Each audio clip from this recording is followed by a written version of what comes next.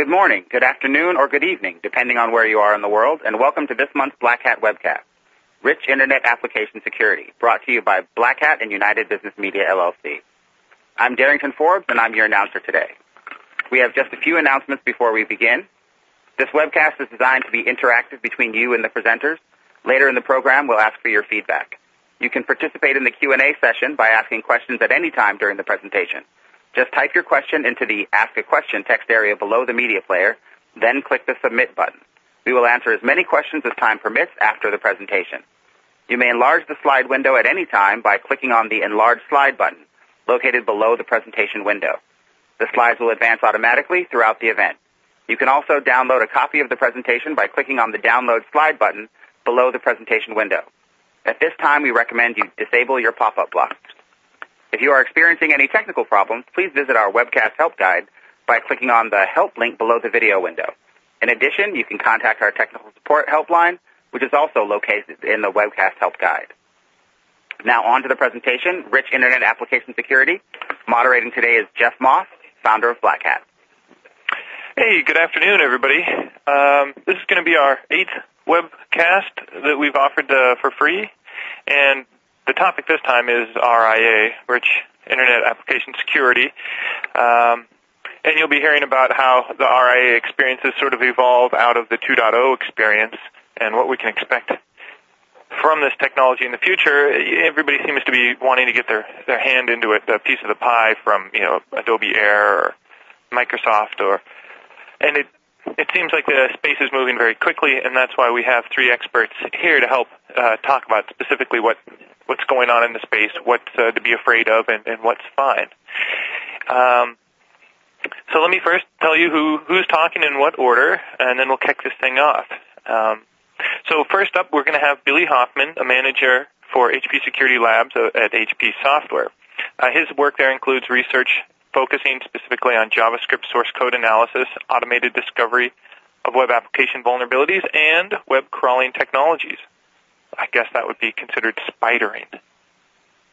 He'll be followed by Alex Stamos, founding partner of ISEC Partners. I'm sure a lot of you guys know Alex's work. He's a leading researcher in the field of web application and web services. And last year he spoke at Black Hat USA in our Deep Knowledge track. And his subject then was living in the RIA world. And the final speaker is Pelis Uli from Adobe. And he's a senior researcher, security researcher within the secure software engineering team at Adobe.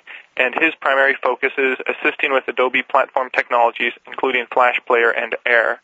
And so I can already think of 5 questions for him, and I'm sure you guys will be anxious to quiz him about what's going on over at Adobe. So as always, if you've got any questions, I'll be acting as sort of a moderator during the conversation. So if a question pops up, I might interrupt the speakers. I might combine 2 or 3 questions that you guys have submitted and combine them into one meta question, or I might hold off on some until the end for questions and answers. So if they're relevant questions, I'll try to interrupt and make it and get it answered. And then also at the end, of course, we'll have Q&A sessions, and then we'll ask you for some feedback so we can maybe improve our process for future stuff. And so unfortunately, Billy's been traveling for the last couple of days, and it was really difficult to get his slides in on time. So his slide deck is not loaded in this presentation system, but I have a URL where you can go download his presentation. So let me tell you that before Billy kicks off. If you go to https www.blackhat.com, or I guess you can go there without HTTPS, but go to blackhat.com/html/webinars/Hoffman, HOFFMAN.pdf, and you'll be able to download his PDF and follow along while he's talking. Otherwise, you'll just be stuck looking at this presentation view of the bios of everybody. So we'll quiz you on each person's bio at the very end. So, okay, everybody, sit down and get ready to learn about what's happening in the RIA. I want to hand it off to Billy, and he'll take it from there. Fantastic. Thanks a lot, Jeff, and thanks for being able to be so flexible with those slides. So just kind of to start it off, what I'm going to be focusing on with my little section of the talk here is offline applications. A big component of these rich Internet apps is we're transitioning so the browser is no longer a dumb terminal. It plays a meaningful role in the app. And with, kind of the rise of RIA and Web 2.0 and AJAX and Flash and Flex and things like this, we see more and more of the application logic being pushed to the client, but it's still talking back to a web server, and there's a component of the app still running on the server. Now, what's interesting is that over the last year or two, well, actually about only the last 18 months, we've started to get the technology to have what they're calling offline applications, where so much of the web application is written in a RIA language like JavaScript or Flash that the app, this web app, can actually do something meaningful when it's not connected to the web, which is a little confusing when you think about it. So to start off, to really kind of understand this, we need to think of what are the technologies that are enabling this to happen. Because, even in the Web 2.0 space, you have kind of a symbiotic relationship between the browser and the web server, and now it's all just the browser. So why this is possible is the languages that we're getting to interact with the clients are much, much richer. People every day are, I think, surprised at all you're able to do with JavaScript. It's a very rich object-based language. Allows you to do many, many powerful things, from HTTP network communication to complicated string ops like regexes. A very interesting kind of object inheritance model as well that makes it very powerful. Actually allows you to redefine functions at runtime, including the constructors of native objects, which there's been some very interesting security vulnerabilities that I know that both myself and Alex have presented at previous Black Hat. So that's kind of giving you the client language to write these things in. And I'm going to focus more on JavaScript, though we're starting to see these types of offline apps starting to become available for Flash and other languages. But having a language is not enough. It's got to be able to interact with something. So what we've seen is that to provide offline access, various technologies are used. So you have what's kind of called a local cache for your web resources. So that when I'm not actually connected to the Internet and I want to fetch, say, this XML file or this HTML file because they're navigating around, the browser can transparently, instead of sending a network request to fetch this, it just pulls it from this little cache. Now, these I'm going to really focus kind of on two platforms that are providing these type of offline capabilities. The first one is Google Gears, which was introduced about a year and a half ago or so and consisted of pretty much a plugin to the various browsers. It used this plugin into the browser to provide this type of functionality. Google Gears is now a native component of Google Chrome, which is their web browser. In fact, I'm pretty sure they're just calling it Gears now. The HTML5 spec that's being created by the WAT-WG, which is the working group, it's actually gone ahead and put into the spec for HTML5 this same concept. They call it application caches. But the idea is the same. Let's have a website defined through some type of manifest that the files that the web browser should download and store in a special offline cache so that when the browser is actually offline, it's going to pull these files from that cache. The second component I want to focus on today are these client-side databases, because we not only need to be able to actually store web resources, as I said, the HTML files, the XML, the images, the style sheets, the JavaScript, but we also need a way for the client actually to store large amounts of data inside a nice client-side relational database. So I'm going to go ahead and move on. For those of you following along at home, I'm on slide 5. So the first thing let's focus on here is this local cache for web documents or resources.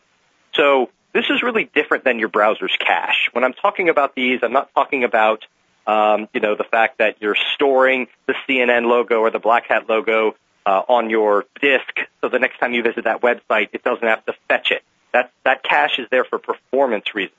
And this is also not like Flash cookies. Correct. Flash cookies, which are actually local storage objects, are another separate kind of technology that people have long used to try to store more data.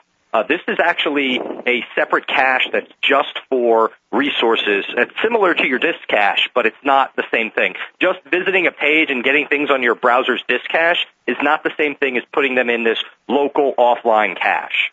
That's actually used. The web page has to explicitly say what it wants to include. And it does this with a manifest file. Normally, whether you're using HTML5, which Safari and Google Chrome and such support, or you're dealing with Google Gears, it varies how you do this. Often you either do this inside of JavaScript, or you actually have a link tag, much like you'd reference a style sheet, actually pull in an XML manifest file. Looks awful lot like a manifest in a jar file, actually. So this basically instructs the browser, hey, this app is capable of being offline. Go fetch these documents. And then transparently, whenever the browser is offline, the browser, whenever you click a link, instead of actually sending the HTTP request, it pulls it from this cache. Now, what's interesting about this is it's programmatically accessible. So in this case, JavaScript is actually able to talk to, control, and manipulate the cache. Now, HTML5, which they're still kind of fleshing things out on, is not the most accurate or not the most detailed in terms of the security they're trying to put around these and how do you share caches between different apps. They have the concept of an application group ID, and apps that are saying they subscribe to the same group ID are able to share the same offline cache. Now, whether something from, say, Site.com and Evil.com can both have the same application group ID, not readily apparent. So actually for this, I'm going to focus on what I know a little bit better, which is Google Gears. So Google Gears permission is based entirely on host port scheme. Oh, wait, Billy. Sure. Just to clarify, so the previous identification scheme, is that a big giant cryptographic hash, or can you brute force that key space? And Evil.com can just enumerate all the offline caches? Good question. So what happens, at least on the Google Gears side, is if you're trying to access one of these caches and you're being served from, say, Evil.com instead of Site.com, at a lower level, it won't let you. It's not a matter of if I guess the magical identifier or the magical key to get to this cache, I can get to it. It's actually being forced at a lower level. So you do have to know the name as well. We'll see. So Google Gears, their permissions, not only for client-side databases, and they also have some other interesting features, is what controls local storage. Their security permission is entirely based on host port scheme. So when I visit, say, let's just pick a really popular, totally fictitious, social networking site. Let's just call it, Facebook. So if you have an application at apps.facebook.com and it's going to use Google Gears is going to prompt you and say, hey, can apps.facebook.com use Google Gears? And if you say yes, everything on apps.facebook.com can access it. It doesn't matter what directory it's in. It doesn't matter even necessarily SSL versus non-SSL. So you're basically whitelisting an entire domain. Really, in this world of user-generated content, that's not a very granular security context. And it also kind of falls short because it just says, yes, I always want to trust this. And I mean, that really kind of reeks of... there's no one-time only. Exactly. There's no way of doing that. It really kind of reeks of a, late 90s ActiveX control. So... Now, what's interesting is once you've granted permission, as I said, you can start attacking the local cache. So if we think about, say there's an application on apps.social.net, and it's called Safe App. It's in the Safe App directory. And then you've got a different app called on apps.social.net as well. That's called Evil App. If you visit one, they actually can access each other's local storage, access their databases, everything. So it can get pretty scary. So and there is no script for Gears. Correct. There's no script for Gears because it's actually at a there's a browser plugin that's there. You probably could say, I don't want JavaScript to execute for, say, this, apps.social.net. And because the JavaScript is actually what communicates with the plugin, no script actually could be a pretty good defense against this. I think about it. That's a good point, Jeff. Just curious, yeah. So basically, the way this works is you kind of specify what we want to talk about is how one app can poison another app. And so essentially, the first app says, hey, I want to cache these files and stick it in my local storage. And then when I'm offline, I use them. Well, the evil app can do the exact same thing. It basically says, look, I also want to use this local storage. You have to know the name of the local storage. This is just, as you mentioned before, kind of that key, Jeff. But these normally are not random. They're normally just a basic thing. Remember the Milk is a great example of somebody who's using local store, because you can use rememberthemilk.com in offline mode and also uses the database. And the name of the database and the name of the local store is just hard-coded in the JavaScript. So finding these is not very difficult. And it's actually trivial using basically the store.open, store.capture, and store.remove. Evil app can actually say, okay, I want to go ahead and fetch a new version, my own fake version of, say, a piece of JavaScript. And then go ahead and say, hey, you know that JavaScript file that Safe App said you wanted to store for offline apps? Go ahead and replace it with this one.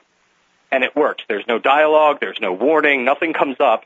It's very easy for one application on the same host to hijack the content or the database of another application. It's actually a feature. So the local storage itself is interesting because it's basically cache poisoning made easy through JavaScript. And there's some, if you grab the slide, you can see the actual JavaScript source snippet to actually perform this. So the offline being able to have the cache is interesting because we can poison it. And obviously, if we can poison it, also one application can snoop on the data of another application. Let's move now to the client-side database because, don't get me wrong, cache poisoning is cute, cache poisoning is sexy, but, the database is where the data is. So let's play with this. So both in Google Gears and in the HTML5 implementations we've seen done by, say, like Mozilla with Firefox 3, they are using a SQLite database. So SQLite is a pretty interesting and sexy database. Now, it has some commands other than just your classic select, insert, delete commands. Wait, Billy, I'm sorry to interrupt. Sure. I want to give people the URL one more time because now that you're getting into code snippets, more people are wanting to follow along. Sure. Okay, so if you go to blackhat.com /HTML/webinar, and then it's Hoffman, HOFFMAN.PDF. I'm sorry, it's webinars, plural, WEBINARS/HOFFMAN.PDF. And that link will be up beyond after the webcast for those of you who can't necessarily grab it right now. And then, so what slide would you be generally speaking at right now? So the code snippets that are most interesting are on slides 9 and 10. And 10 actually shows how to do the smashing of the cache and actually override the offline storage from evil app into the safe app, which I think I've done a fairly good job explaining how this works. It's really kind of a feature, for lack of a better term, of the framework, and you're simply being able to both instantiate the same application cache, and the evil app just says, okay, I want to clobber stuff that's already in there with my own content. So it could put in, say, a Trojan JavaScript file. It could put in, an HTML file with phony content inside of it, things like that. Some of those are good vectors. So moving to slide 11, here's where we're actually talking about client-side databases and ultimately how we can attack them. So SQLite has some interesting commands, like I said, besides your classic SQL commands like select, insert, delete, such like that. It actually has some dangerous commands that are supposed to be removed or disabled from these client-side frameworks, mainly the attach and detach, which allow you to say, hey, open up the database that's contained inside this file. SQLite databases are kind of interesting because they're essentially a database in a single file. And so they're very portable, very easy to move around.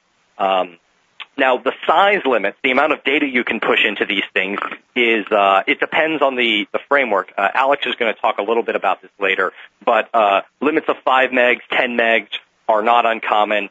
Google Gears actually by default allows you once you've whitelisted it, that, yeah, this guy can, go ahead and it's allowed to use Google Gears, has infinite storage. So there's a very trivial denial of service of local resources, especially because Google Gears has something called worker pool, which essentially is a thread in JavaScript. I can just spawn a thread that does nothing but shove garbage into a database in the background trying to fill up your disk. So there's some few other things about SQLite that I want to talk about before we get into SQL injecting it. It does not enforce data types. So if you create a directory and say, or create a table and say, I'm going to have an ID and it's an integer, I'm going to have a name and it's a varchar, things like that, not actually enforced by the database. Those are their suggestions. This is critical, this is key. It makes it a lot easier for an attacker because later when you're actually doing SQL injection and maybe you're doing union selects, you don't have to match up the data types. You can be wrong and it won't matter. SQLite does not allow stacked queries. Stacked queries is when you can say something like select star from some table, semicolon, delete from the orders database. You can't execute two commands or feed it two commands and have both execute. It takes the first one? It takes the first one and ignores the second. And also, it does allow -- to comment out the rest of the line. So when you are doing injections, it's fairly easy to clean up your everything afterwards. Every SQLite database also has a table called SQLite_master, and this is your friend. It basically gives you access to what are all the other user-defined tables in this database, what are their column types, everything like that. So it's kind of the equivalent of sysobjects in Microsoft SQL. So, all right, moving on to slide 12. So, I'm just here. I'm just showing kind of an example. I've built a app that basically is just going to go ahead and have. It's just a list app, actually very similar to Remember the Milk. And you can see, this is a very basic application that allows you to leave notes and see what they are. Well, it accepts input from the user, and basically it's running these queries against the database. In this case, the list app lets you say things like, hey, I want to save an app called, work, or save an app called personal, these lists. And so what's happening is much like a traditional client-server app or even a Web 1.0 app, what's happening on the back end is the code is actually saying, look, go ahead and give me all the task items where the name of the list is to do. Well, that's classic SQL injection territory because if you can inject into that, they're taking user input and placing it into a query. So, I go ahead and if I just do a simple, instead of loading the list to do, let's load a list, to do space tick, and just do something designed to try to break the SQL query, you'll actually see a very familiar error message. It's your old friend, the ODBC error message, hey, there's an error in your SQL syntax. The sexy thing here is it's not coming back from the web server, inside like an ASP error message or a PHP error message. It's actually inside your browser's JavaScript dialog where JavaScript runtime errors would appear. So, it's a classic error. It's just in a new location. Now, what's interesting here is it means, okay, we know we have SQL injection against this app, so you can start doing very basic things like, okay, give me all the items from my to-do list and give me all the names of the tables from the SysMaster, or the SQLite master table. And so you actually can retrieve all the names of the database. And actually, for those of you who are looking at the slides, you can see that there are two tables in this database, one called items and one called list. Now, a lot of people at this point are thinking, why would you do this? Why would you SQL inject yourself? That's kind of silly. At the end of the day, you actually have this database that's sitting as a file on your system. You could, open it if you wanted to. Well, think about this in the context of a cross-site scripting attack. So let's say I go ahead and I have let's go back to that Facebook example. So I have an application called Evil on Facebook. It's being served from, say, app.facebook.com. You've got maybe something, another application on Facebook called, like My Secret Crush or something that's using a database to store some personalized data.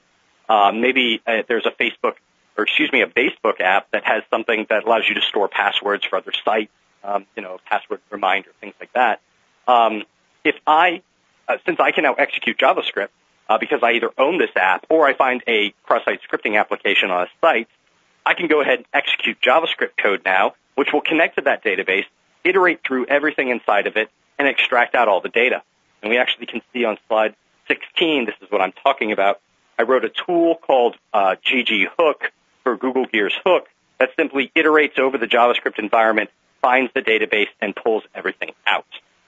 There's actually a publicly available tool called, I believe it's HTML5 CS dump. So it's HTML5 client-side dump. And it iterates, it finds any databases, it finds some other things called session storage and global storage, which we won't go into, and extracts everything out of it. So, that's certainly interesting I use this as a payload in a cross-site scripting attack. But the other thing to remember about client-side SQL injection is that it may be difficult for me to get the data off of your machine, because maybe my injection, my attack point is something that maybe in a message board where I save it, it's stored locally on your machine when you're in offline mode. And then when you try to access your local database, maybe my name runs. So it might say something like, hey, give me all the posts where the username is Acidus tick whatever. And so I'm actually able to get this query onto your machine and running against your database in that fashion. Getting the information off might be difficult. That's certainly the case. But this is what people said about blind SQL injection. So the key thing to remember about SQL injection, it's not about accessing data. It's about executing database commands, one of which happens to be stealing data. I very well could start dropping your tables, inserting malicious information into them, maybe additional cross-site scripting attacks or remote iframes, so that when you do connect back to the app, it can sync this stuff up and actually pollute your, perhaps your personal profile, things like that. So just because it's hard to maybe extract data out through client-side SQL injection, you're still fundamentally executing databases commands on somebody else's system, which is a bad thing.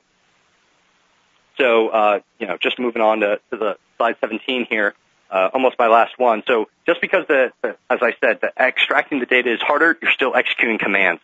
The fact that you can't do stacked queries is severely annoying. It makes it difficult to do things like just say semicolon delete from. You got to be a little more creative. We have actually seen this occur in a while. Michael Sutton, who actually used to be a researcher here at HP before moving on, did some excellent work recently and actually found client-side SQL injection in a legitimate web app and worked with them to resolve it. So I highly suggest seeing Michael Sutton of Zscaler's work. Also, there are some automated extraction scripts. So I wrote one, which I haven't released, the gghook, and as I mentioned, Alberto wrote this HTML client-side dump, which also can accomplish the same thing. So just as I wind up here, what takeaway should you have from this little chat? The client's important again. I never thought I would say you have to care about client-side input validation from a security perspective, but you kind of do. Because if you're in offline mode, the only input this thing is getting is from the client, and it's going directly to client resources. And if you're not doing various forms of input validation, you're going to screw yourself. Much like we always said, you have to do secure or input validation on the server for security. You have to do it on the client as well for offline security. So the key to remember here is that use input validation. The thing that shocks me is that there are no good JavaScript input validation libraries.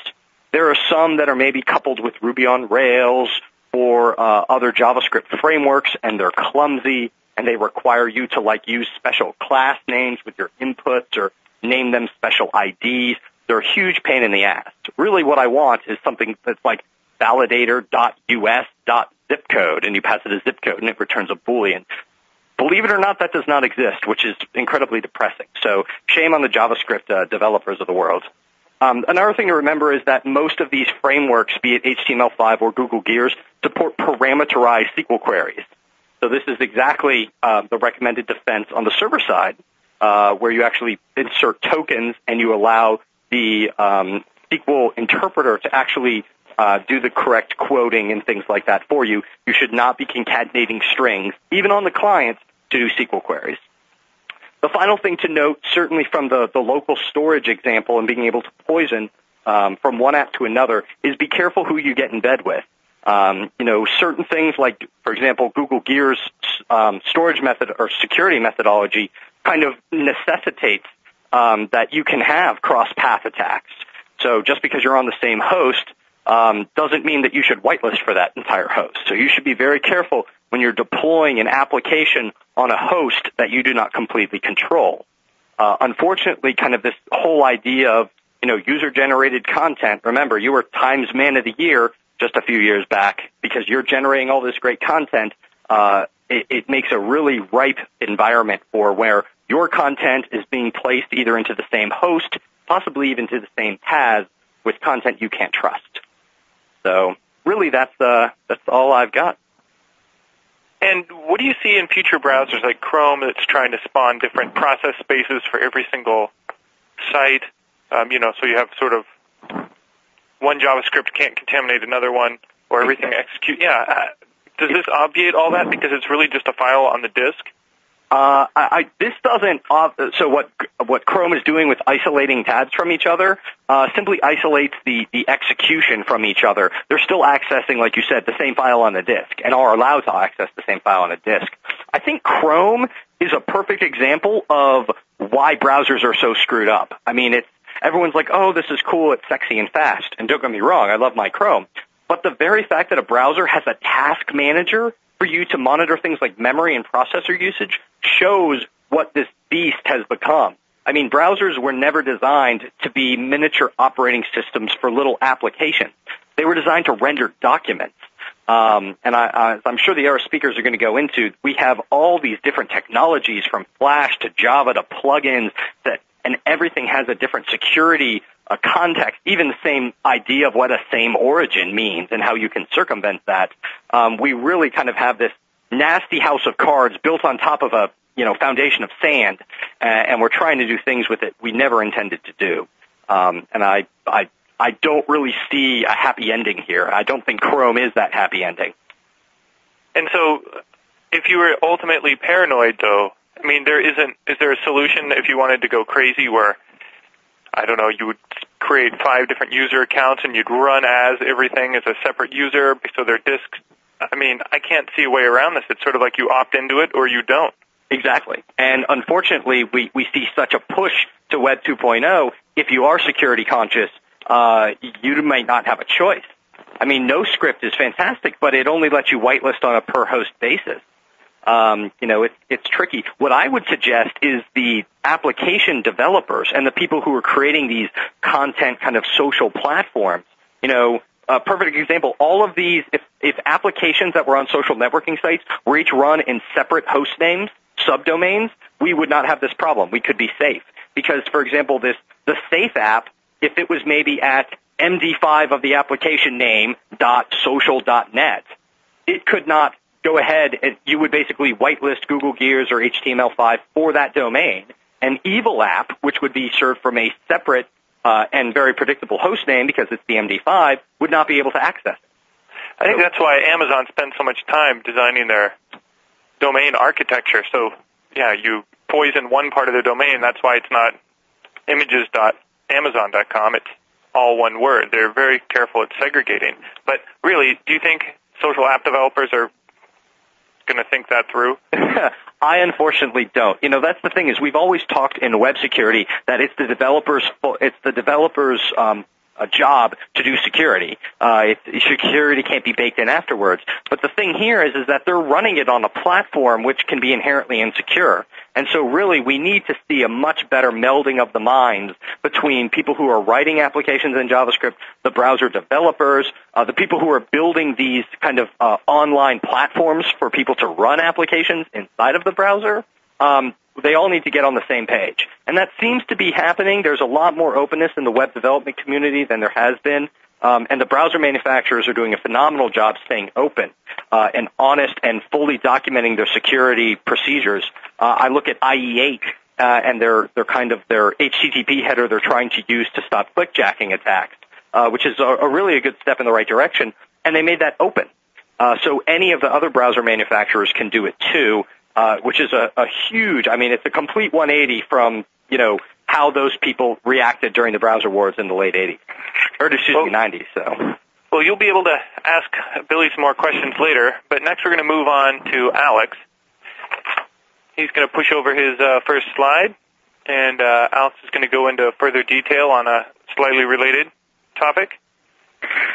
Well, slightly related or exactly the same, but I'm going to try not to step on Billy's toes. Exactly. You're just not going to use the same slides that he used. Thank you, Al. Right. I'll say everything Billy said, but slower. So that'll be my shtick. Actually, yeah. So thank you, Jeff, for having us speak here. I just wanted to name drop the other folks who I did this research with, David Thiel and Justine Osborne. And if you see me avoiding to answer any questions, it's probably because those are the areas that they actually did the research on. So you'll see me duck and weave a little bit during the Q&A session. So I was going to talk a little bit about a number of different platforms here, Air, Silverlight, Gears, Yahoo, and HTML5. I think Billy did a fantastic job talking about the most interesting part of Gears security right now, which is the data storage and SQL injection, which is one of the more interesting parts about HTML5 as well. So probably focus a little bit more on Adobe Air and touch upon Silverlight and Browser Plus. And then rush to the end where we talk about some of the practical effects a number of these vulnerabilities are going to have on people and some recommendations we have for how people should deal with it. So I think Billy defined rich internet applications a little bit for folks. It's unfortunately one of those massively overused terms. People are using RIA to describe everything from a site that uses a little bit of Flash all the way to full desktop applications that are heavily integrated with the web. This is partially because the Web 2.0 and AJAX are not terms that you can use to put a couple $1 million of extra venture capital on your plate. RIA is much more trendy, and if you have a RIA hosted in a cloud by outsourced developers, you're probably going to be totally set taking your business plan down to Sand Hill Road. So because it's so broadly, it's such a broad term, it's really impossible for us to say anything about is RIA secure, right? There are a number of different models and a number of different platforms. They have totally non-overlapping security concerns. So we'll talk about a couple of those to supplement what Billy talked about. Mostly what people are trying to do is they're trying to either integrate more with the desktop to access data that you normally don't have from inside the web browser, or to be able to do things on the desktop that you normally can't do from a web application, or they're trying to increase their responsiveness with existing web GUI.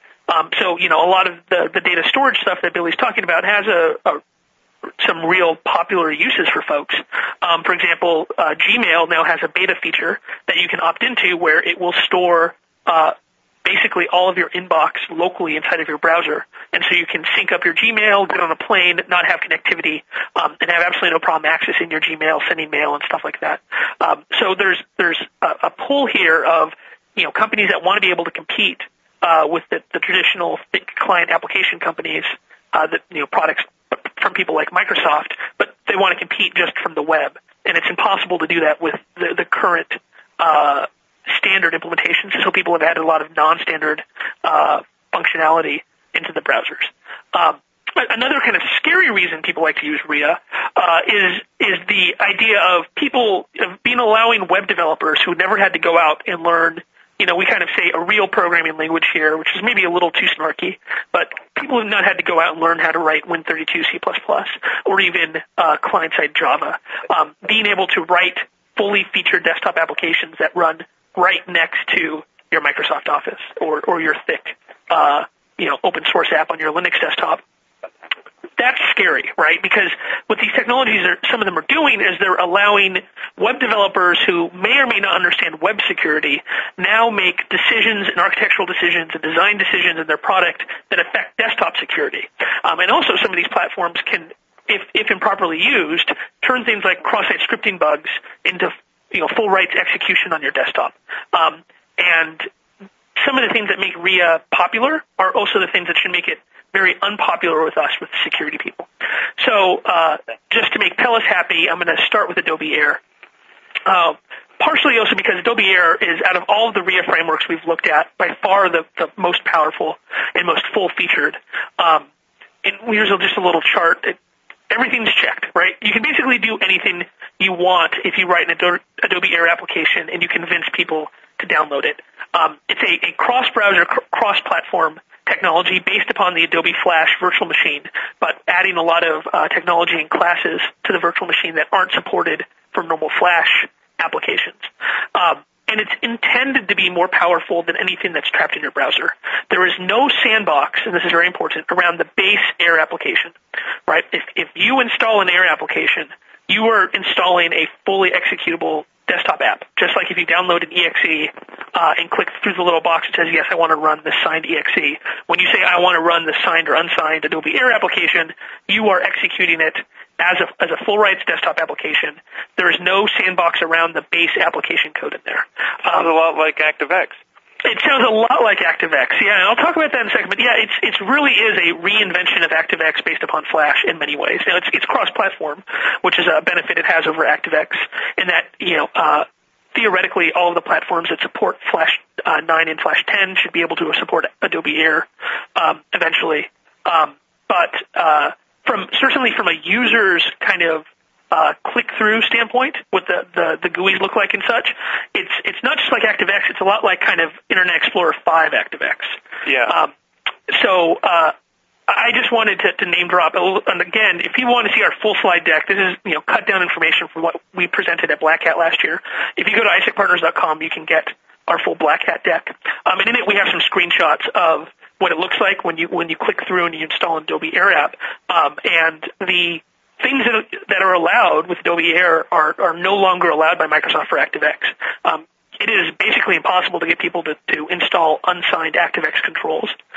You have to really go through and neuter all the security settings in Internet Explorer 7 or 8. So getting them to execute an unsigned Air application is probably much easier. Right. It just pops up a box and it says this is not signed. Or is it? Well, to be fair, all Adobe Air apps are signed. It's just that they're allowed to be self-signed, which is the same as not being signed, right? Without any kind of, and they say, hey, this is dangerous, but that's just the exactly same decision that Microsoft gave everybody a couple years ago, and we all know how that turned out.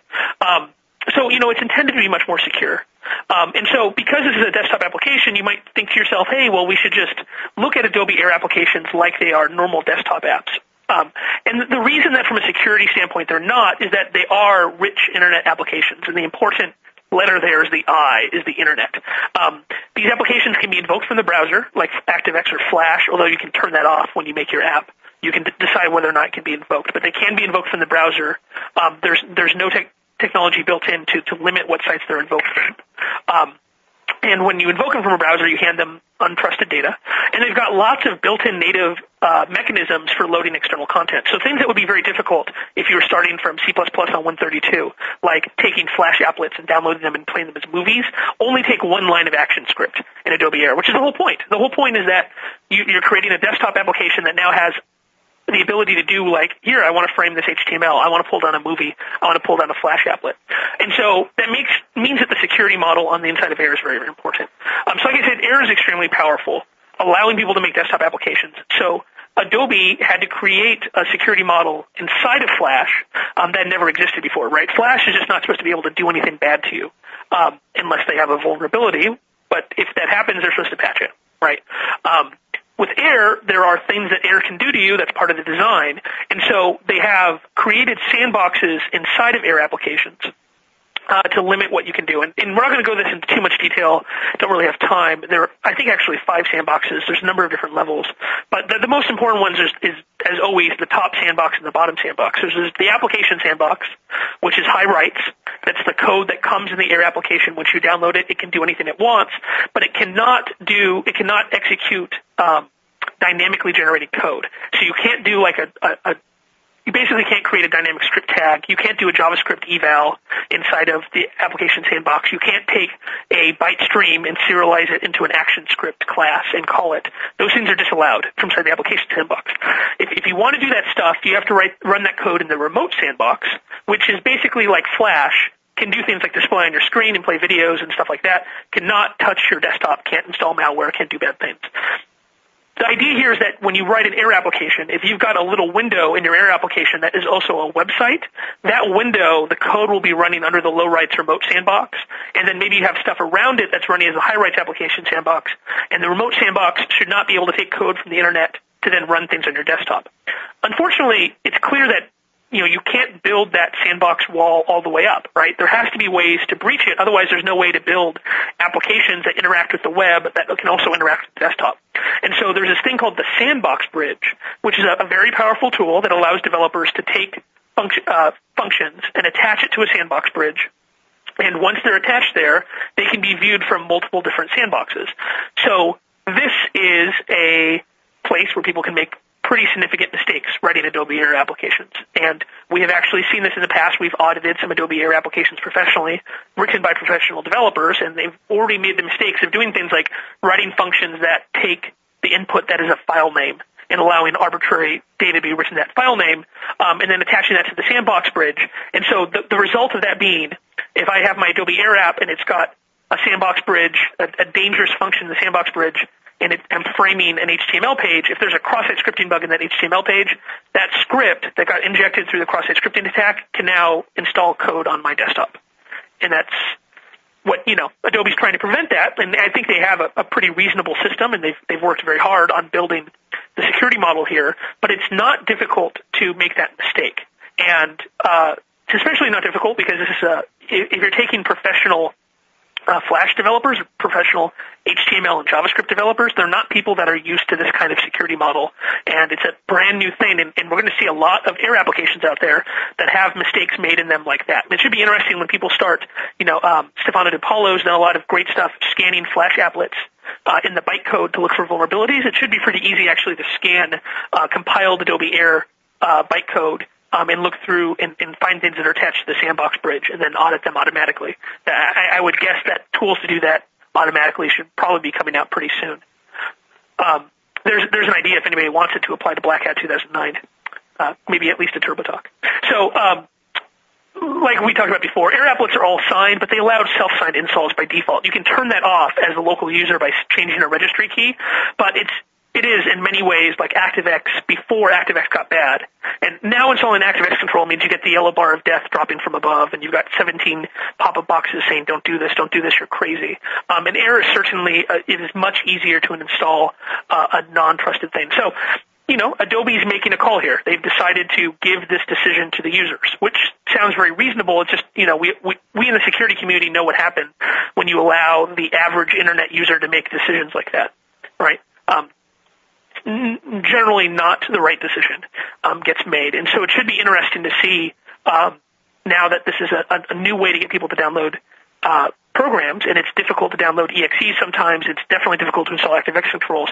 Whether or not malware authors are going to move over to Air to seed malware. Especially interesting because Air does run on multiple platforms, so it would theoretically be possible to write platform-independent malware that then loads up platform-dependent rootkits, what's being installed onto people's machines, and then downloads and serializes and writes out platform-specific rootkits depending on whether or not it's running on Windows or OS X or Linux or whatever.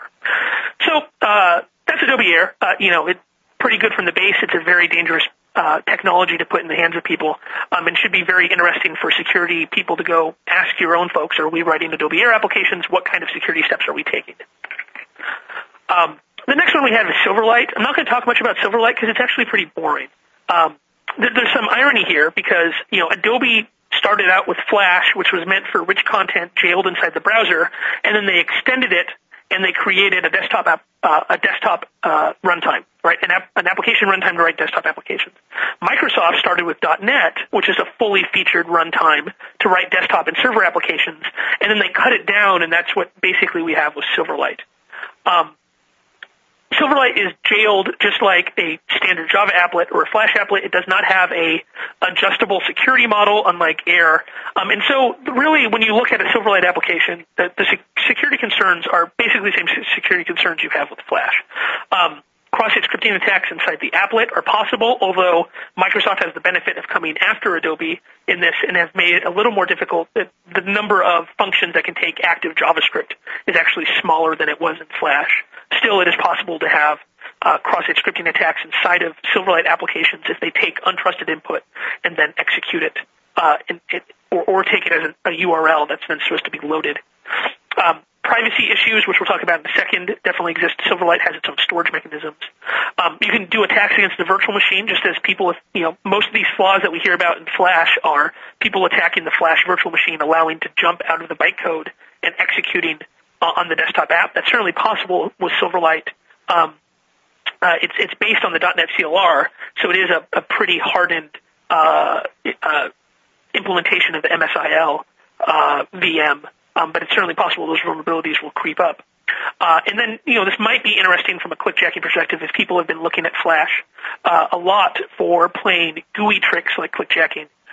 Silverlight might be a new way to do some of that stuff. Although, again, coming after Flash deal with some of these issues, Microsoft has the second mover benefit of being able to patch this stuff in the future.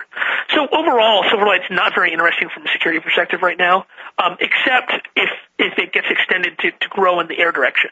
Microsoft already has a technology to allow you to download and run fully executable, platform-independent, full rights code. It's called .NET. Will Silverlight be extended to support more and more .NET functionality to compete with Air if Air becomes super popular?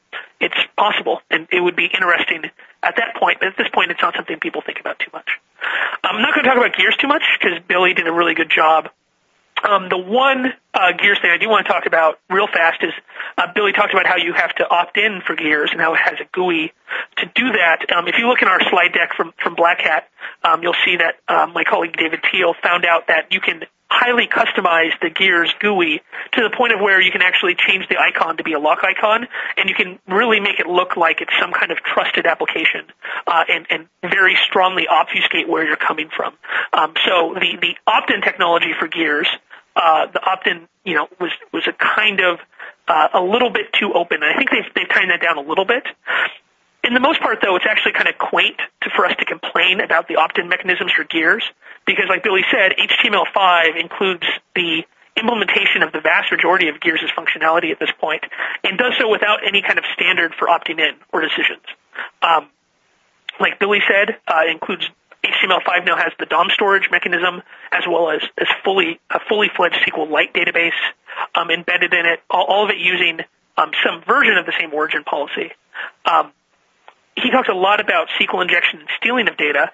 The other thing, and we had some, generic code for if you want to do some SQL injection, what your JavaScript can look like to pull data down.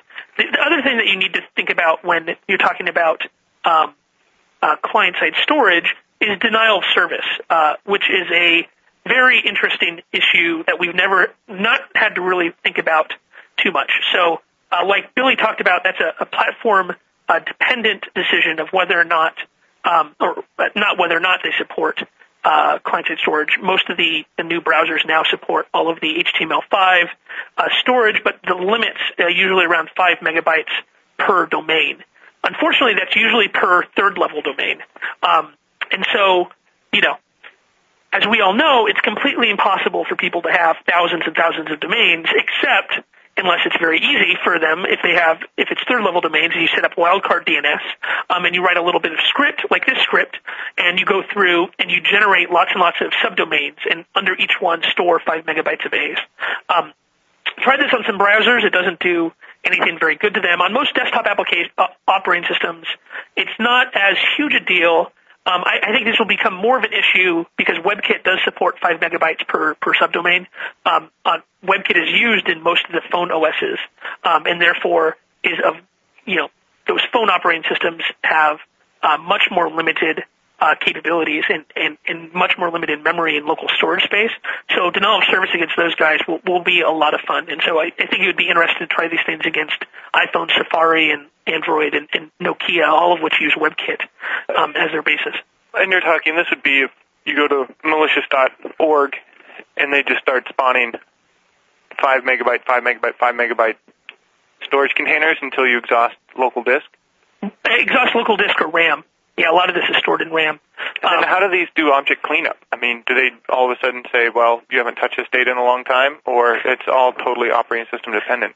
They really don't do much in the way of cleanup. Some of the storage, like global storage, is wiped when you reboot the browser. Some of it is supposed to last forever, like the SQL storage. This is actually something that is we just looked at recently. One of my colleagues, Kate McKinley, wrote a paper about if you go through and you clear all of your data in all these browsers, what does it clear? And it turns out all of the I want to erase all my private data stuff still only is dealing with mostly cookies, right? Things like the HTML data stores, the SQL data stores, it is completely unequal whether or not they are actually white. And so that's not just a denial of service issue, but that's a massive privacy issue that is not being addressed kind of in a standard way, because there's really no way that I can recommend to people using normal browsers to actually to wipe out enough data that they can't be tracked online. And this makes sense if you think about it, right? Because Google Gears is a browser plugin, unless it's in Chrome. So the idea of clearing, being able to go to Mozilla's clear all my private data, the same problem exists with Flash local storage objects, so-called Flash cookies. You can't clear those through the traditional browser UI because the browser is completely unaware they exist. Right. My recommendation would be for the standard NS API interface that the non-IE browsers use to implement a new function, a callback that can be registered that says somebody has when that Flash can register for a callback when somebody says I want to clear all my data, that Silverlight can register for. But until then, clearing out the data from all these things is almost impossible. If you want to do private browsing, you really should do it inside of a virtual machine. Do a snapshot, do your browsing, and then revert your machine back to that snapshot. And there's the paper. You can read about it. I can't go into details here, but the different browsers have. Safari is by far the worst. Chrome is okay. IE is okay.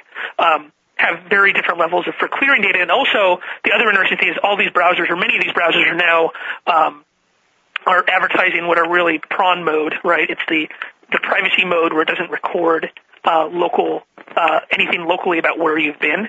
And it's supposed to not write cookies to the hard drive. It's supposed to not record your URLs. And it does so, but the secret mode or incognito mode or, whatever mode it is that you're supposed to, their advertising is supposed to be secret.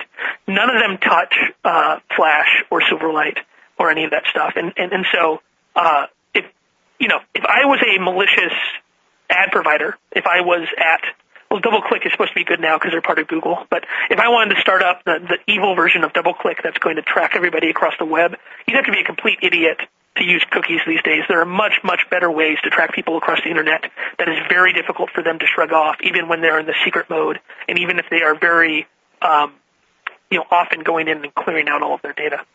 And that's primarily what Flash cookies and persistent data stores from Air. Right. Flash cookies, persistent data stores in Air, and then also the HTML5 stuff like SQL, some of it still isn't cleared. Turning off that stuff isn't even in the GUI in Firefox. You have to go into About Config and switch something to turn off the local data storage there. Local data storage for HTML5 in Firefox 3. In Firefox 3. Oh. Well, thank you for that. I think I'll try that right now. Yeah, exactly. It does make you really paranoid when you look at where browsers have come.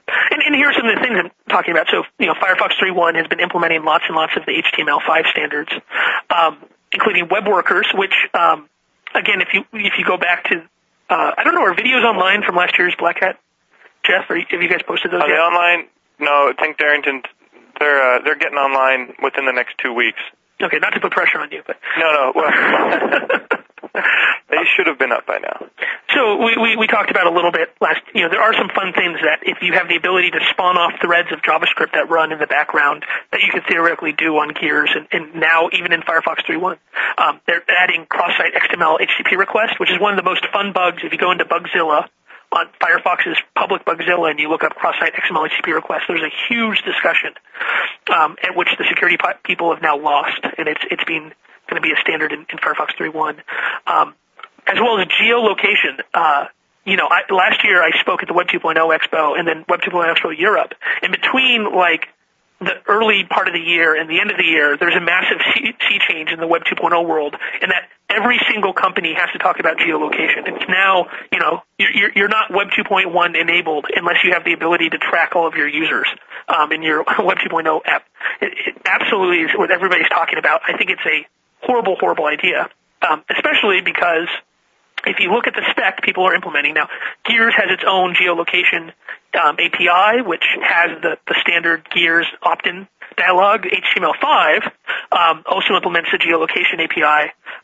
And if you look in the spec, 7.3.8 under security, it says need to write this section. Is the security section of HTML5. It's the same thing here, the geolocation API spec. If you look at that screenshot, under security and privacy considerations, there's 3 dots. That's not acceptable, right? To kind of sum it up, this is not how we've gone through this for too long, since the early days of the web, of the late 90s. Every single spec that gets put out there, every single reference implementation turns out to be insecure of everything on the web. And after all the pain we've gone through, after all the bugs that we've dealt with, it is not acceptable that the standards bodies are going and implementing all of this functionality without ever thinking about security and privacy. Security and privacy is literally not considered in these specifications. The sections are empty. Those are decisions that are made way after the specs are written. And the problem is that these specs are being implemented way before they become standard. HTML5 is way far away from being standard, and already Safari and Firefox support a ton of the HTML5 standards. And so if security is the last thing you do, you have this period of time during which people are going to be exposed. And also that companies are going to start writing to these standards that will never be able to get changed in the future due to security concerns, because there's going to be way too much pressure from the web developers. It is a total failure from, I think, the browser manufacturers, as well as, especially the standards committees. There has to be security people involved with the decisions made. It can't just be, one guy with a good idea at Opera makes up a spec, and that becomes part of the standard, because that's basically how it is right now. Okay, so you're preaching to the choir, though. I'm preaching to that choir, yeah. Way too many amens. So some real fast on some of the practical effects of some of this stuff. We're going to see some malware. Adobe Air, not to beat up on them too much, but it is right now only one of the RIA frameworks that's powerful enough to allow you to seed malware with it. So it should be interesting to see whether or not that becomes an issue. The other issue is that a lot of these frameworks include lots and lots of media codecs. As we all know, media codecs, they have lots of security vulnerabilities in them. They're very difficult to write securely. So it should be interesting to see if there are more attacks against the media codecs that get pulled out. Like Billy said, talked about a lot, the local data storage is very, very scary due to cross-site scripting, as well as because of the denial of service issues. There's some things you can do to protect that, like use parameterized SQL and be very careful what you store. I'd also recommend when somebody clicks the logout button, JavaScript should go in and clean out your local store, because you shouldn't have people be able to be vulnerable to cross-site scripting when they're logged out and then have their logged-in data get through.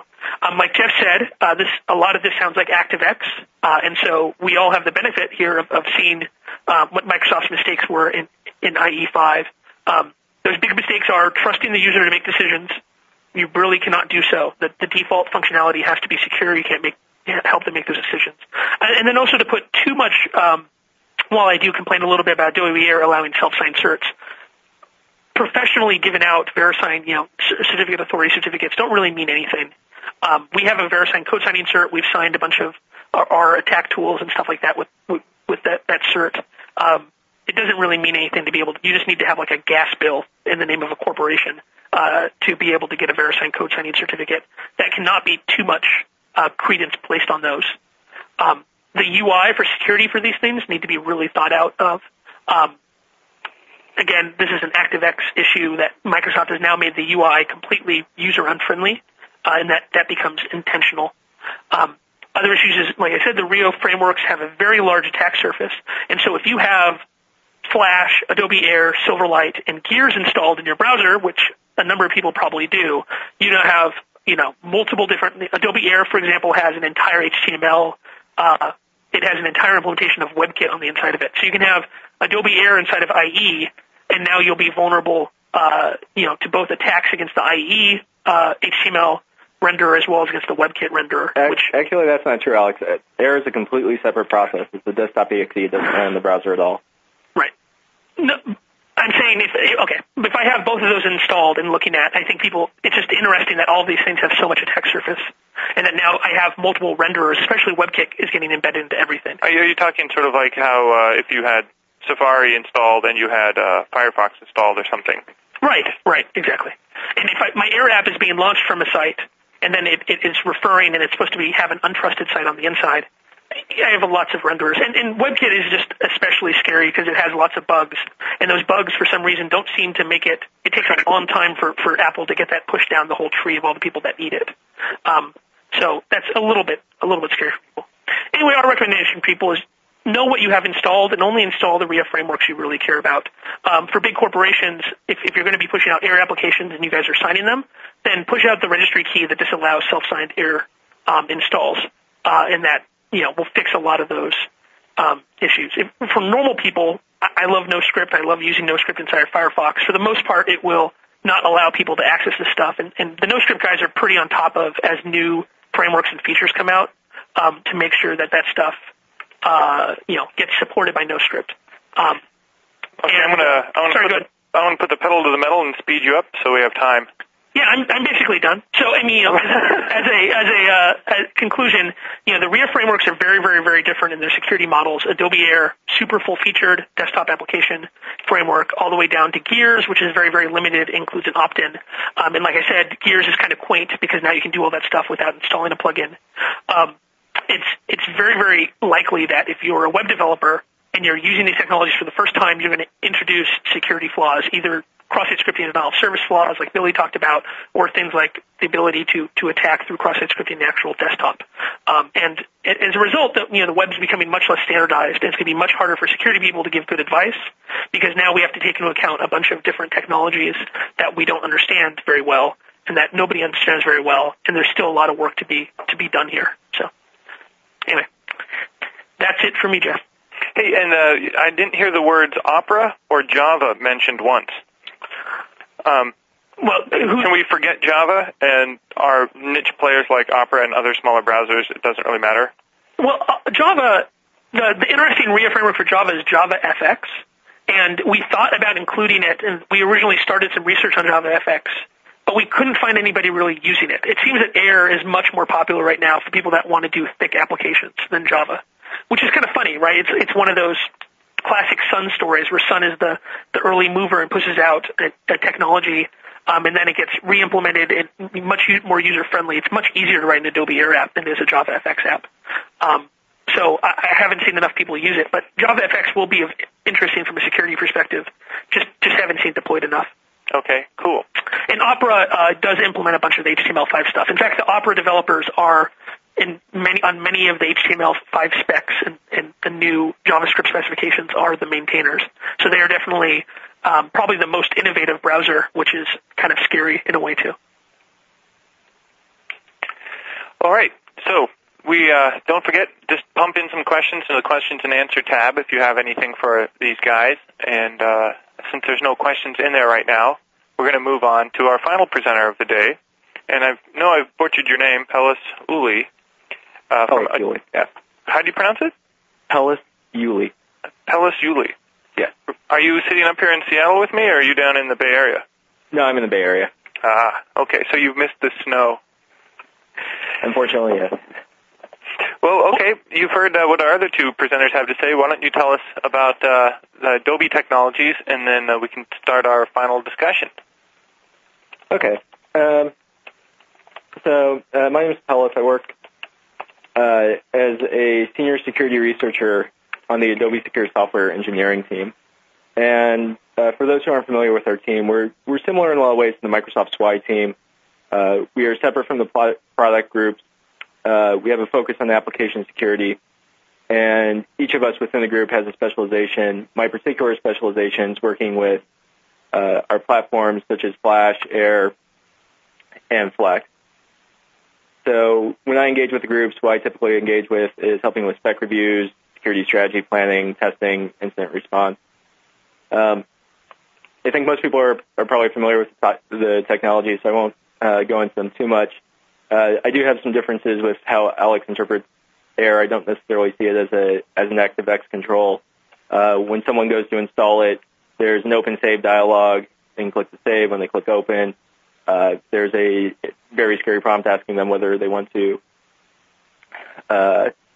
install the application to their computer. If it's self-signed, it's a little less scary if it's a signed application. But there is an install experience, which is very similar to what you would get in the Microsoft install experience. It does have the ability to be launched from the browser. However, that's not on by default. The developer has to choose to opt into that functionality, and it's when it is launched from the browser, it's a separate process. So you can imagine it being launched similar to if you clicked on a custom scheme and how custom schemes, URLs with custom schemes can launch applications. It's a similar process, but we use a different flow for that because we didn't want to go down the custom scheme route. But once it launches, it is a desktop application, so it has all of the privileges and access that you would normally see within a desktop application.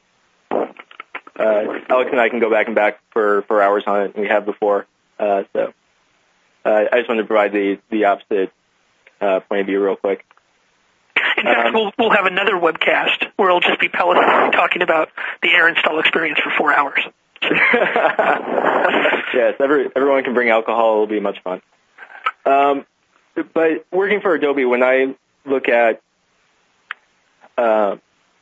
RIAs, because we're a vendor that produces them, a lot of times I have to take a step back and I have to take a look at the full picture of what's going on. And some of the remarks that Billy and Alex have made touch on these things already, in that, for instance, many of the developers who create rich internet applications weren't necessarily the computer science majors in college, but they may be graphic artists who specialize in digital arts and new media. So they've learned things like inverse kinematics and how to animate a figure and how to create their art through digital devices. And some of that involved learning how to do programming, but they didn't necessarily take the full breadth of programming experience that computer science majors have gone through. So it does create sort of an interesting challenge for us as we develop our platforms. When we were developing Air, we did take that into account with a lot of the decisions that we made. For instance, the sandbox bridge that Alex mentioned, it's not enabled by default. You have to go out of your way to set it up. You pick and choose what you want to be able to expose across that bridge, object by object, function by function. And we've tried to include in our documentation warnings around that and information saying what you're about to do is to bridge two different domains. You want to take these sort of things into account. But in addition to that, in the 90s, the web was the web, the desktop was the desktop, servers were servers, mobile was mobile. And as RAs come into fruition, we're seeing those things blend more and more. You have fully functional browsers on your mobile applications, on your mobile phones, so you're able to get more of the rich internet application experience there. And as I mentioned before, the distinctions between web and desktop are starting to blur as these things grow. I think we've got the background. What's the cool stuff? What's the cool stuff? All right. Yeah. So some of the things that are driving what Adobe does around these is trying to be able to create technologies that can address this while still trying to create a secure environment. For instance, one of the things that Adobe originally innovated was the cross-domain permission policy, where two origins can talk to each other, where they couldn't before within the browser. And now, as RIA grows, you're seeing that proliferate even more. Mozilla's going down the W3 access control route to create cross-domain permission. The Microsoft browsers supports XDR, and then you've got Java, Silverlight, and the Flash plugin, all of which support cross-domain. And the challenges that we're seeing with this is, with RIA security, what we're trying to do is we're trying to provide the security of sort of a military Humvee, but the experience of being in a convertible sports car. People want the interfaces to be sleek. They don't want to be hassled with security prompts. They just want it to be completely transparent to their experience. But the challenge with doing that, though, is we're also balancing the needs of several groups.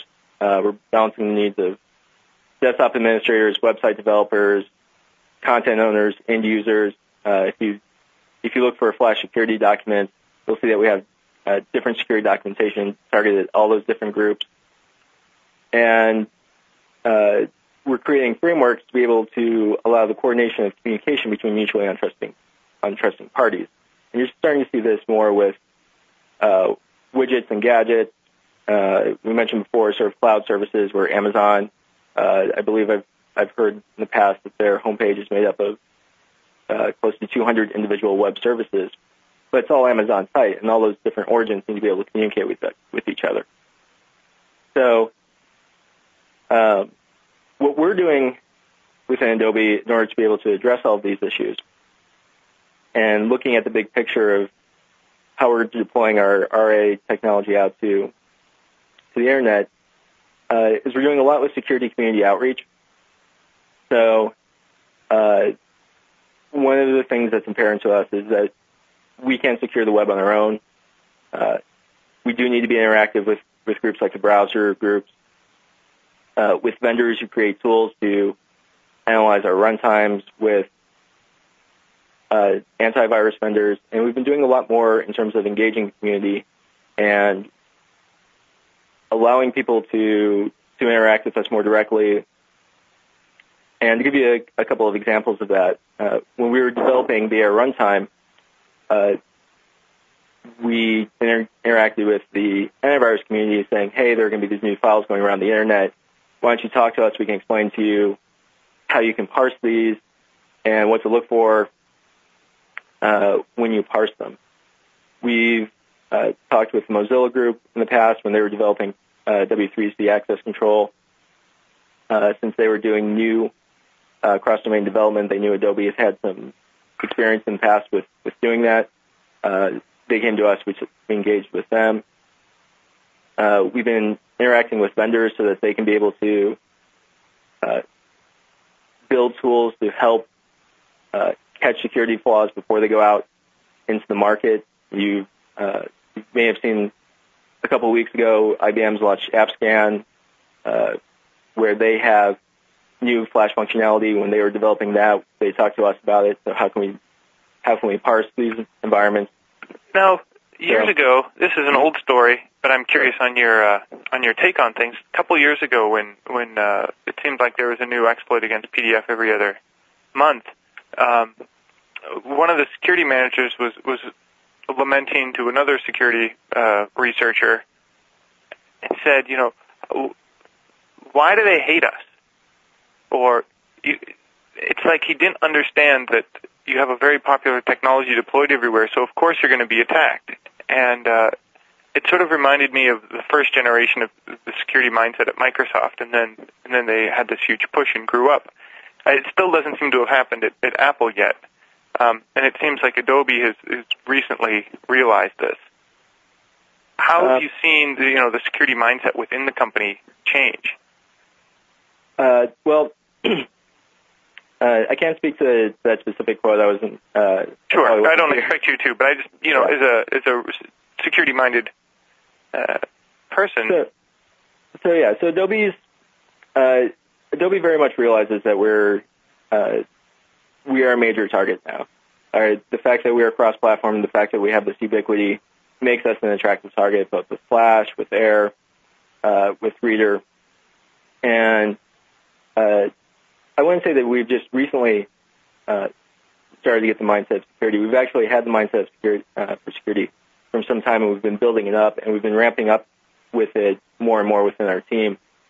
And we haven't maybe been as vocal about it as Microsoft has in terms of going to conferences and explaining to everybody what we've been doing. But we have been making major strides within the company in terms of maturing our security software development lifecycle and growing the number of security people we have on our teams, growing the number of developers within each individual product which have security experience and security training.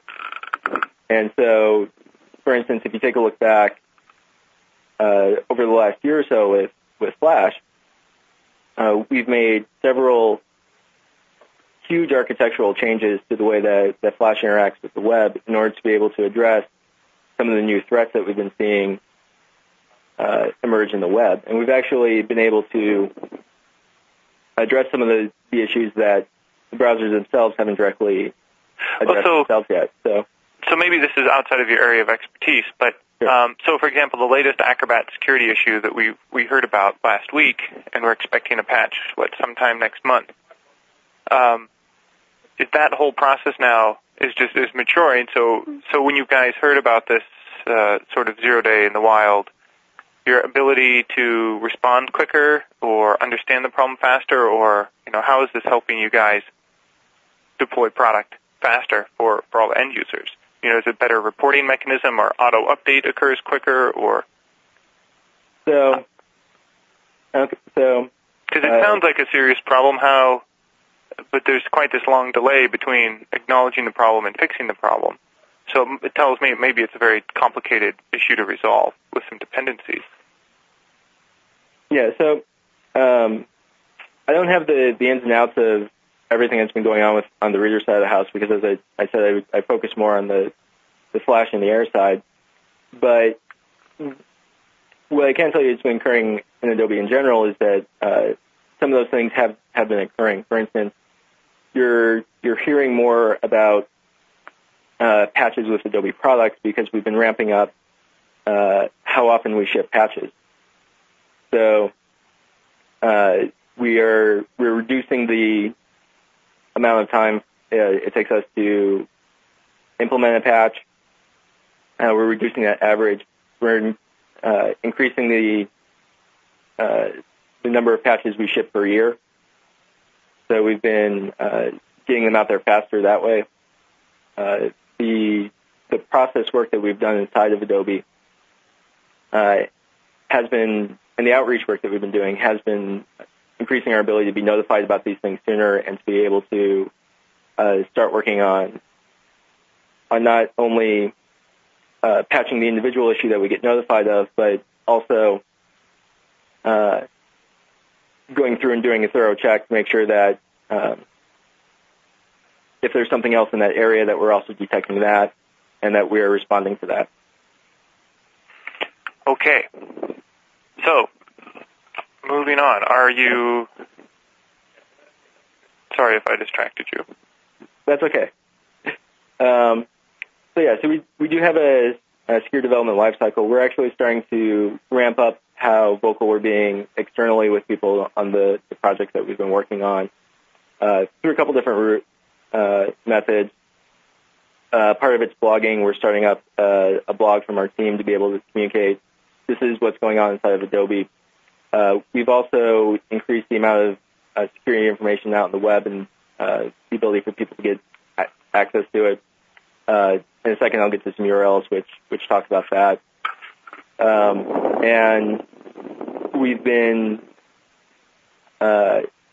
engaging specifically with not only trying to be able to look at ourselves and what can we do within the platform, but also, as I said, we've been working with more vendors, and over the next couple months, you'll start to see more tools coming out from vendors to be able to address Flash content. And we've been working with groups like OWASP to help get information to the OWASP groups because they're very good about being able to reach out to the web application group.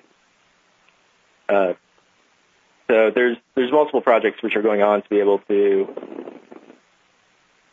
try and increase our patch responsiveness and also just prevent future patches from occurring.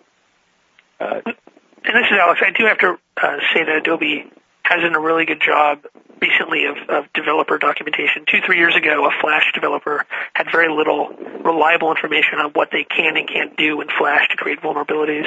And when Adobe Air came out, that security documentation already existed. So, while the Flash VM stuff and the PDF bugs it's always bad to have those kinds of bugs. Which even worse is when the platform makes it very difficult to write secure code, and that's what we saw for Flash for quite a long time.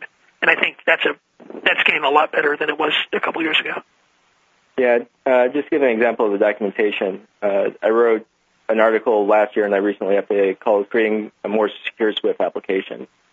and it's a very lengthy article targeted at developers to provide information on the security risks with different APIs, how to use them correctly. We've put together some tools for being able to do data validation. If you're using Flex, you can look at Flex validators. If you're looking at Flash, I created a Google Code project called Flash Validators, which includes some of the stuff that Billy had mentioned earlier, where he was asking for something that said validate zip code.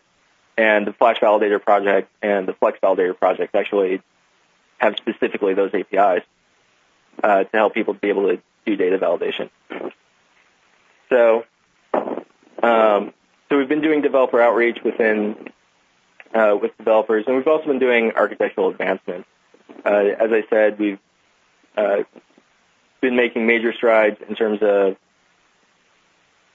improving cross-domain policies so that they have more security controls with headers and meta policies. We've been re-architecting and changing the defaults in some of within the Flash player so that it hasn't necessarily made the developing community happy with us because we've been changing defaults, but we have been doing a lot to lock down the environment. And I can't go into everything because we're running a little short on time here, and you'd have to. It's very difficult to summarize the runtime. But if you want up-to-date Flash Player security articles and references, the link at the top is a very good resource for that. We also have 2 projects going on OWASP in order to provide information, make it easier to find. If you go there, you'll actually find videos of talks that people within Adobe have given at different conferences, talking about the security models, talking about things that you can do with Flash and Air to deploy them securely. And if you do want information on our bulletins, you can look at adobe.com/support-security or our PCERT blog. That's where we've been putting out the most up-to-date information on our security patches. So if you want the full information on the reader vulnerability, I'd recommend going to those resources to get more information. Okay. That's the place to go. Sort of like So we've got 60 seconds. Anybody have any questions? Well, let me see. There were a couple of questions. This is pretty much for everybody. We answered the one about Acrobat security issue. This one's for Alex, which was from Chad, who says, so Alex recommends Opera over Firefox 3.1 in the event of higher application development? No. I was just saying that Opera is very quick to add HTML5 features because they are writing a lot of the spec. But Firefox is reasonably quick, too. I would recommend people to run the least featured but still patched browser possible, which is probably Firefox with no script. In kiosk mode. In kiosk mode inside of a virtual machine on somebody else's server. Using your neighbor's Wi-Fi. That's right. That's the preferred Nmap technique. Okay, let's see if we've got any other questions. Can we have a summary of the disagreement between everyone regarding Adobe Air Security? No need to have an actual debate. Just what do they disagree on? From Ben. So we both agree that the Adobe Air mechanism for installing it is you get a box that pops up that says, do you want to save or open this thing? And then it says, Adobe Air, do you want to install it? And if it's signed, it says this is from Adobe Incorporated. This is dangerous because it runs a full rights. If it's not signed, it says this is not signed. We don't know who it's from. It runs a full rights. So my disagreement is that I feel that we're kind of backtracking, giving users that amount of control. And maybe that's not very progressive of me. But I think most Internet users cannot make that a correct decision. Pellis thinks that that's fine because it's almost the exact same wording Microsoft uses for when you download an exe. And so it's just as bad as you normally if you're downloading an executable file through Internet Explorer. I think they're both actually correct, right? It's just, it'll be interesting to see if time will tell if people actually start to exploit that or if they stay with the normal ways of seeding malware. Yeah, if you go to images.google.com and you Google Air installer dialog, look for the black and gray images which have question marks on them, and you can see the installer dialogue that people will see when they install in their application. Okay.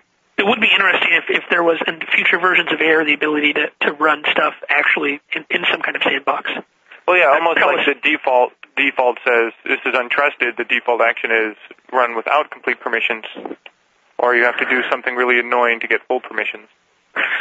Right, because it seems to me most people, if you look at the Adobe Air Showcase, it lists eBay and a couple other companies that are running Adobe Air apps. None of those guys need to be able to write to arbitrary parts of the hard drive. The other complaint I have that I don't know what else is that Adobe does give out self-signed applets from the Adobe Air Marketplace. And I just don't think it's good to encourage people to allow self-signed installation. So, and that's something we've been working on. We've also been working on making it easier for developers to be able to get code signing certs. We've added support for individual developer certs within the Air runtime. Is there, as a security manager, is there a way I could, through policy, say only allow Adobe signed apps to run, or only allow trusted code signing? Or is it everything will always be up to the user? There's no sort of administrative way I can say through config option ignore everything but trusted certs. You can use group policy to push a registry key that turns off self-signed installation. And then I believe the last time I looked, Air's certificates it trusts were all individual text files, so you could probably use group policy to delete a couple of those, or an install script just to place your own CA there. Is that true, Pillis? Repeat the last part of that. Are the Adobe Air CAs still in just text files in the program files, Adobe Air something /certs or something like that? No, for the operating systems, we use the native operating system cert stores, with the one exception of Linux, where Linux doesn't have a native operating system cert store. Okay. Well, that changed. It used to be local. So, but you still do the registry key for self-signed, right? Yes. All right. Well, we're pretty much out of time. We're out of questions, and I think it's time to thank our presenters for putting in their time today, sharing their thoughts with us. And we're going to pop up a questionnaire for you if we haven't popped it up already on your screen. And I'm just going to let you know that this is something we do the third Thursday of every month, and we'll be having another webinar next month. Hey, Darrington, do you know the topic for next month and who our presenters are? I do. I don't know our presenters all yet, but our topic is a preview of Black Hat Europe 2009. We'll try to pick the hottest talks there or teasers and give everybody a preview of what to expect. There's a couple talks that should be pretty exciting. If people are patched in time and they can make the public announcement, it should be pretty exciting. Also, we continue to have an ever-growing LinkedIn group. It's something that amazes me, but apparently a lot of people are really into their LinkedIn, and we've got a pretty active group there now. And we're trying to encourage everybody, if you've taken any pictures at Black Hat DC or anything, try to upload them to our Flickr feed. We're trying to grow that. And we also have a new mailing list that we send announcements once a month to. We don't spam you, just once a month that we let you know what's going on. And that's, you can ask to subscribe to it by mailing feedback at blackhat.com. And how do you guys prefer to be contacted if any of the audience members have follow-up questions? Well, Pellis' cell phone number. Pull it up real fast. Email should be fine. Okay. I'm Alex at isacpartners.com if people want to get me. I'm Billy.Hoffman, Hoffman, at HP.com. And mine's my first initial and my last name at Adobe.com. So it's FIRSTINIC. Excellent. PUHLEY at Adobe.com. Well, hey, thanks, guys. We're going to take this presentation. We're going to make it available online for either download for just the audio, or through On24 there'll be this sort of sync view where you'll be able to watch the slides synchronized with the audio, and that should be available in the next couple of days. And we'll put it on our RSS feed and tweet it on our Black Hat Twitter account when all that content's available. And yes, we are grinding away on the video, so Black Hat USA content and DC should be available pretty soon. So with that said, I want to thank everybody for tuning in, and hopefully everybody will have an early weekend. Thanks, guys. Thank you. Thank you. Thank you for attending today's Black Hat webcast, Rich Internet Application Security, brought to you by Black Hat and United Business Media, LLC. Shortly after the live event, you can access this presentation on demand. This webcast is copyright 2009 by United Business Media, LLC. The presentation materials are owned by copyright. If that is the case, by Black Hat and United Business Media, LLC, who are solely responsible for its content, and the individual speakers are solely responsible for their content and opinion. On behalf of our guest, Jeff Moss of Black Hat, Billy Hoffman of HP Software, Alex Damos of ISEC Partners, and Peleus Yuli of Adobe, thank you for your time, and have a great day.